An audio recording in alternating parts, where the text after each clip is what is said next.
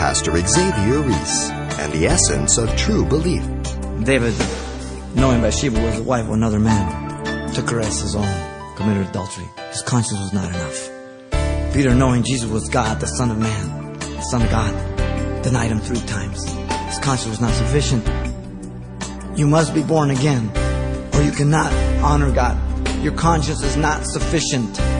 It will betray you and me every time.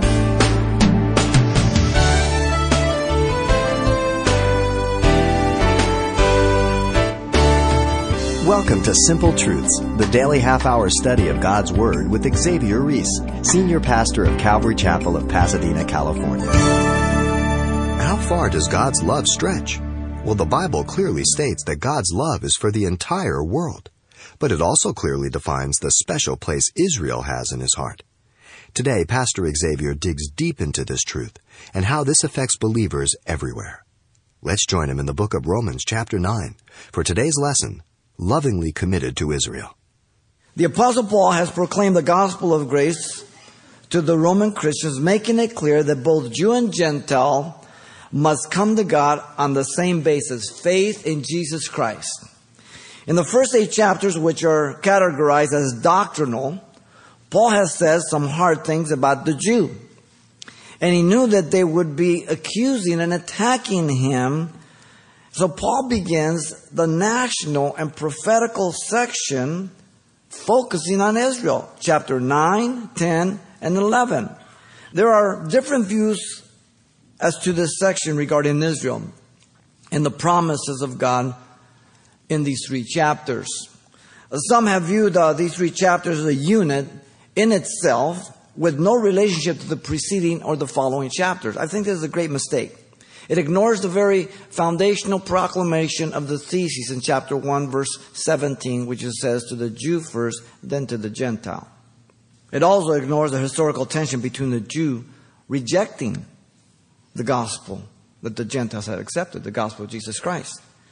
Now, this section is long coming since Paul has addressed the Jews throughout the first 8 chapters.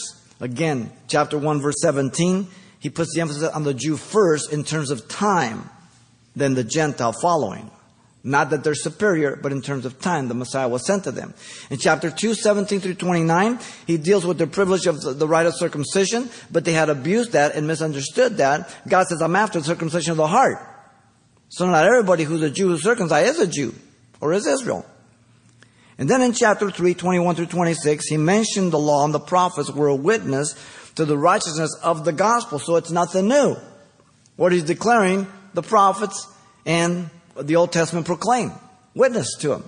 And then in chapter 4, 1 through 8, he proved that the faith of Abraham was based on the promises of God, and he simply believed by faith, and his faith was accounted as righteousness. And so he declared that all men, women, Jew, Gentile, are justified in Christ Jesus. No other way, chapter 5, verse 1 and 2. Now, having said all this, the present section is the development of his opening statement to the Jew first, then to the Gentile, in order to show that it is how Israel would fit into God's plan through the gospel. Because the Jews' question as we move through these chapters say, well, if God elected them and if God chose them, then why aren't they saved? Legitimate question. You got to answer it.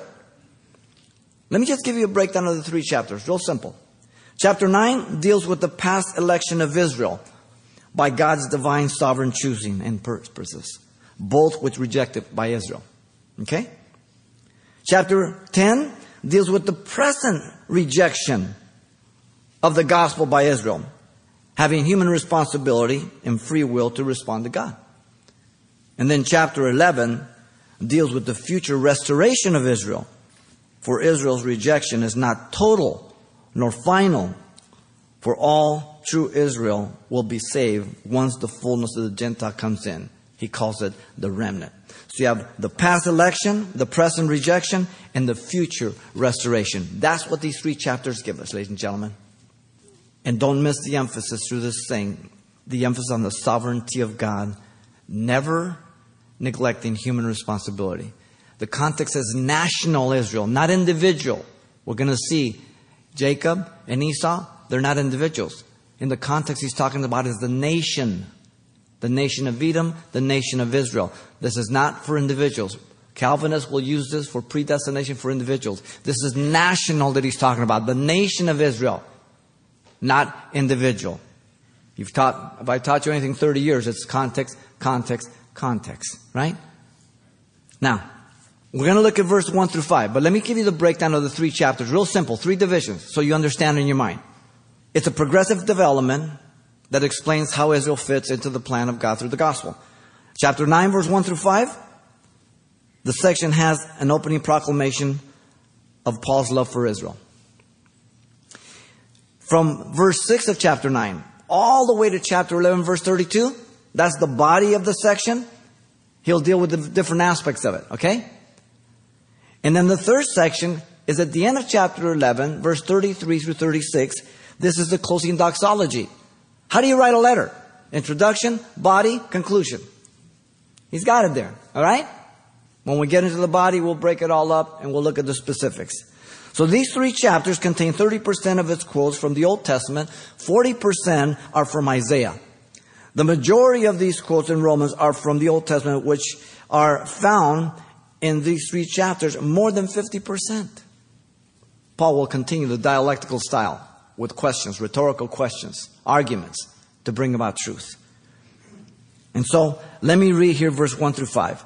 I tell you the truth in Christ, I am not lying, my conscience also bearing me witness in the Holy Spirit, that I have great sorrow and continual grief in my heart, for I could wish that I myself were accursed from Christ for my brethren, my countrymen according to the flesh, who are Israelites, to whom pertains the adoption, the glory, the covenants, the giving of the law, the services of God, the promises, of whom are the fathers, and from whom, according to the flesh, Christ came, who is over all, the eternal blessed God. Amen. And so here the Apostle Paul gives his genuine proclamation of his love for Israel, which is verified by 3 facts. First, in verse 1, Paul's oath regarding Israel, his oath. Secondly, verse 2 and 3, Paul's passion regarding Israel. And then 4 and 5, Paul's list of privileges regarding Israel. Let's begin here, Paul's oath regarding Israel. Look at verse 1. The oath of Paul is based, first of all, declaring the truth in Christ. Underline that. I tell the truth in Christ. The personal pronoun, Paul, I. He's speaking about himself. He is the one that's being accused and attacked. Once again, we find ourselves in God's divine courtroom in the book of Romans here. The Jews probably were accusing him. He's a bitter Jew. He's a renegade. He just hates us. So there was a lot of stuff going on. You remember that when Paul came into Jerusalem after the third missionary journey in Acts 21:21, he went to the temple. They accused him of bringing a Gentile in. They almost killed him. Okay? He was held there as a political prisoner, and then he appealed to Caesar, and he was sent to Rome. Now, notice the particular words Paul is going to declare to them are based upon truth. The word truth is aletheia. It means truth on any matter being considered. Reliable, trustworthy words. And the truth that Paul is going to talk about is the salvation of the Jew, the Israel, their election, their rejection, and their restoration. Now notice the person Paul pledges his oath, as I said, is by Christ. Preposition, in Christ. He qualifies this. He's the source of the witness, looking upon him, hearing his words, in order to validate the truthfulness and reliability of his words. The title of Christ is Jesus Christos. It's the Messiah of God, the deliverer of Israel, according to the Hebrew Scriptures. He's talking to Israel right now, focusing on them. The Messiah is greater than all. The Messiah is their Savior. The Messiah had come, but they missed him. And he sits at the right hand of the Father now. Paul's heart's broken, as we're going to see. Again, this preposition is found 70 times in Roman. In Christ, in Christ, in Christ. If you know Ephesians, that's the key preposition also. In Christ. If you see yourself apart from Christ, you're in trouble. In Christ. Again, Paul knew that the Jews were accusing him. They were antagonistic towards him. And perhaps after these 8 chapters too, as they've heard the opening phrase and some of the touching, attacking Abraham, they're saying, oh, I confirm that. He is against us. You understand? So he has to clear this up. How is it that Israel fits if they are elected? And so Paul was addressing the threefold evidence of his truthfulness. Now notice secondly here, the oath of Paul is based on his testimony that he's not lying. I am not lying. The words of Paul are to be judged by his past life, which was exemplary as a Hebrew of Hebrew, Pharisee of Pharisees, surpassing the law, surpassing his contemporaries. Blameless, he said. Not that he was, but that he was looking at only keeping it exterior, not interior. Remember? All right? Philippians chapter 3, verse 5 through 6, he gives that record there. Now, the words of Paul were to be judged by his present life also in his service to God, by both Jew and Gentile since his conversion on the road to Damascus. You read chapter 9 of Acts all the way to 28. Incredible man. Things he went through. He always went to the Jew first, then the Gentile. He was stoned, he was insulted, he was in prison, all kinds of stuff. And what's he saying right here? I love Israel. Wow. They hate me. I love them. He attests to not lying 4 other times in Scripture. In 2 Corinthians 11:31, when Paul was listing all the sufferings that he went through, he says, the God of the Father of our Lord Jesus Christ, who is blessed forever, knows that I am not lying. Galatians 1:20, when Paul said that he saw only Peter and James after he went from Damascus to Jerusalem, he says, concerning the things which I write to you, indeed, before God, I do not lie. Then in 1 Timothy 2:5, for which I was appointed a preacher and apostle, I am speaking the truth in Christ and not lying, a teacher of the Gentiles in faith and in truth. You see, he calls God to be the bearer of record, to record his witness. Over and over again, even other places. In 2 Corinthians 1:23, he says, moreover, I call God as a witness against my soul. God is a witness. He's hearing, he's seeing him. We speak before God in Christ, he says in 2 Corinthians 12:19. Always before God. Always before Christ. For God is my witness, he says in Philippians 1:18. He charges Timothy before God and the Lord Jesus Christ and the elect angels in 1 Timothy 5:21. The very awareness of the Christian. Before I used to do, say, now I'm to be very aware that God hears, sees everything. Whether I pledge an oath or not, doesn't matter. There's no secrets in heaven. He lives by the principle of truthfulness, even as Paul told Timothy. What an example he was to that young man. We're to be an example to those of our peers and those who are younger than I. What it is to be a Christian.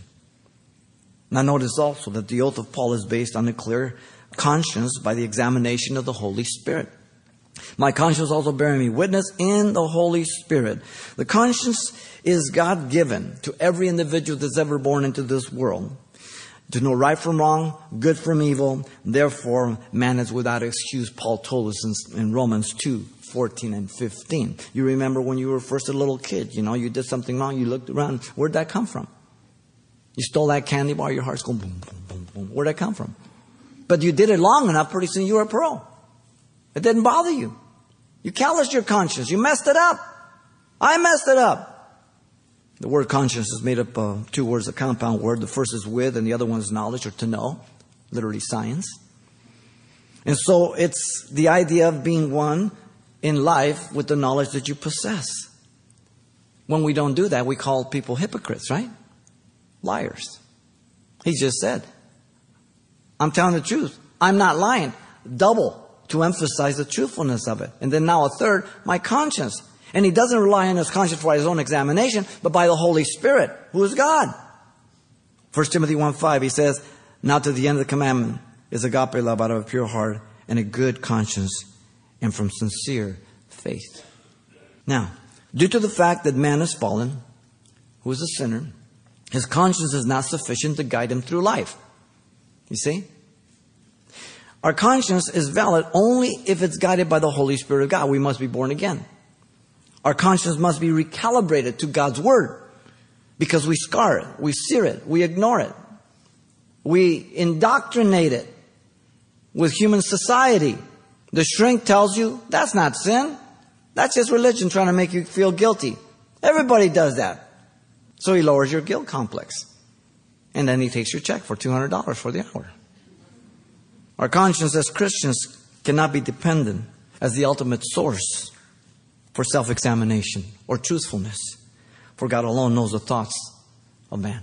In fact, Psalm 139 verse 2 and 23 and 24 says that God knows them from their origin. I don't know them till they get there. So we cry out, search me, Lord, and know if there's any wicked way within me. You understand? 139:2, the Psalm, it says he knows them from their origin. I don't know my thoughts till they get there. That's pretty scary. Now notice the conscience of Paul was fully aware of his being inspired by the Holy Spirit to write, thereby being inerrant and infallible. As he's speaking, the Holy Spirit is the one that's revealing all this. 1 Timothy 3:16 and 17, all Scripture is given by inspiration of God.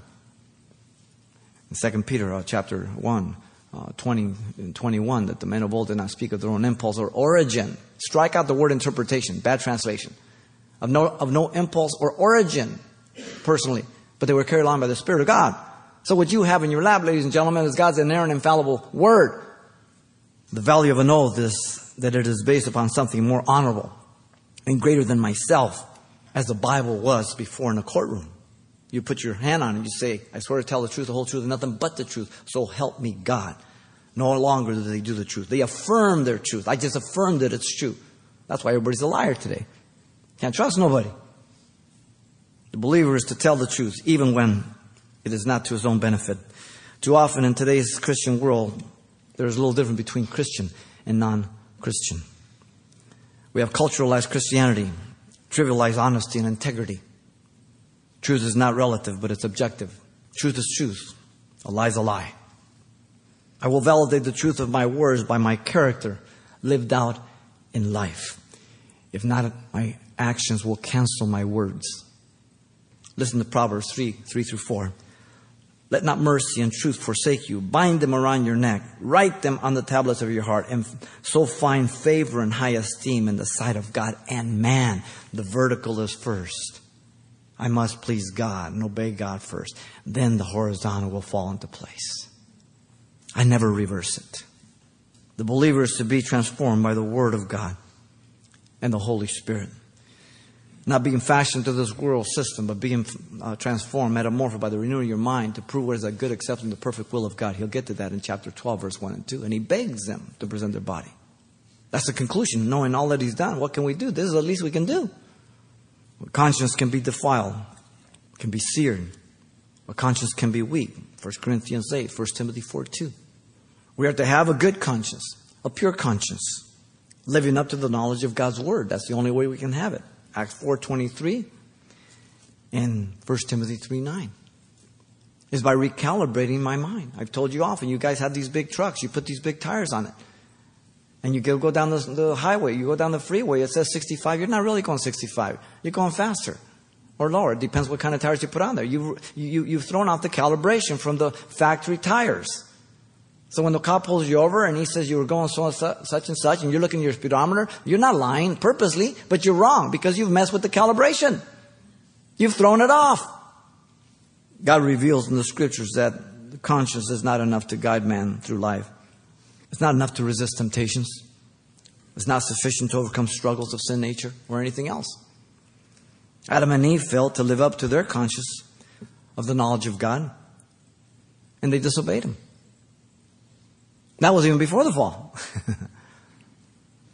Peter, knowing Jesus was God, the Son of Man, the Son of God, denied Him 3 times. His conscience was not sufficient. You must be born again, or you cannot honor God. Your conscience is not sufficient. It will betray you and me every time. The genuine proclamation of Paul's love was marked by his oath regarding Israel. He loved Israel. He's not lying. Notice secondly, verse 2 and 3, Paul's passion regarding Israel. In verse 2, the passion of Paul is marked by the great sorrow of his heart for his kinsmen according to the flesh, the Jews here. That I have great sorrow and continual grief in my heart. The intensity of Paul's sorrow is described as great. The word is megas. It is used in various ways of external forms and things that magnify rank or size or whatever it may be. The phrase that used to be used is megabucks. I don't know if they use it anymore. But megabucks means you have a lot of money. Because that's the word. The word in this case is used to indicate the intensity and its degree of the affection and emotions of sorrow of both heart and mind. Paul used to be like them. He was enemy number one for the Christian. He killed Christians. He imprisoned Christians. He caused Christians to blaspheme. He knows where they're at. His heart's broken. They hate him. He loves them. Been there? You used to hate Christians. Perhaps you used to make fun of them. Then you got saved. Now you know. You can see both sides of the street. The non-believer only sees a one-way street. The indication of his plan is a reality. Of his pain. Not mere exaggeration. Not speaking in hyperbole here. This is real. Paul identifies his pain first as sorrow, which means pain, grief, annoyance, affliction, with the idea of consuming grief. You ever been there? Some of you have lost daughters and sons, mothers and dads. It's a grief to our heart, is it not? Friends. The word is used of the disciples of Jesus when he found them sleeping for sorrow in Luke 22:45. The word is used of enduring grief for conscience sake in 1 Peter 2:19. Then notice Paul identifies his pain, secondly, as grief. The word means consuming grief. The word appears only one other time in the New Testament for the many consuming afflictions that people bring upon themselves by riches in 1 Timothy 6:10. The double description focuses on the intensity of his pain and the continuance of it. Notice the inclination of this pain was constant here in his heart. The word continue. Unintermittent, unceasing, without leaving off. The word is found only one other time, as Paul uses it to indicate his unceasing remembrance of Timothy in his prayers in 2 Timothy 1:3, just before he's going to be beheaded. His last will and testament. Now we can all identify with burdens over those who are lost and our families, our friends, because we used to be there. You understand? Now some of them were our best friends. They've turned against us, but we understand that. That doesn't make us hate them. That doesn't make me feel bitter against them. I understand. I used to be stupid and blind. I know. The indicated reason for such sorrow and grief is clearly stated. They had not sought.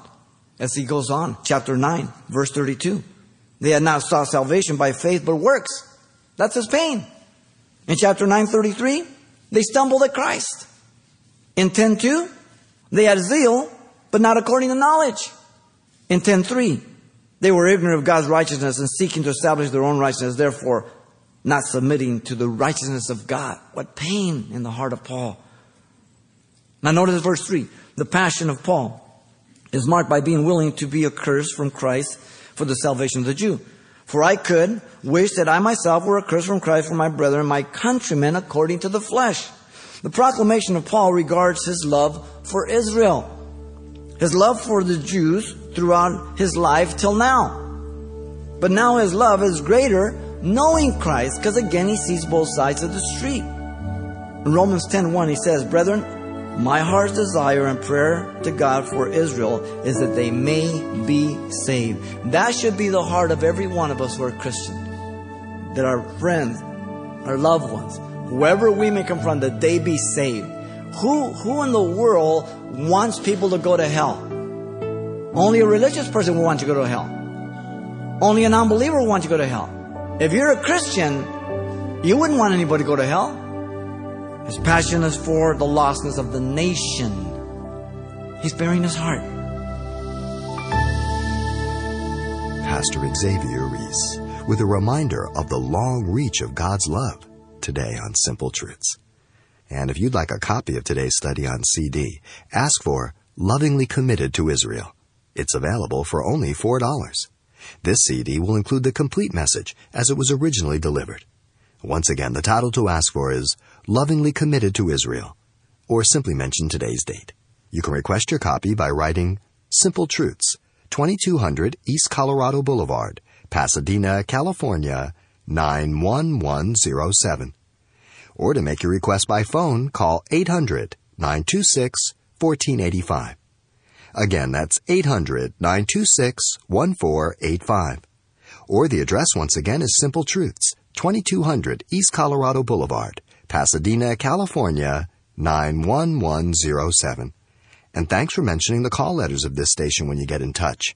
This helps us track the effectiveness of this ministry in your area.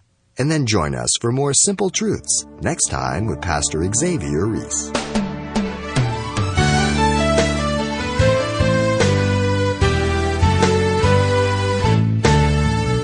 Simple Truths with Pastor Xavier Reese, a daily half-hour broadcast, is a radio ministry of Calvary Chapel of Pasadena, California.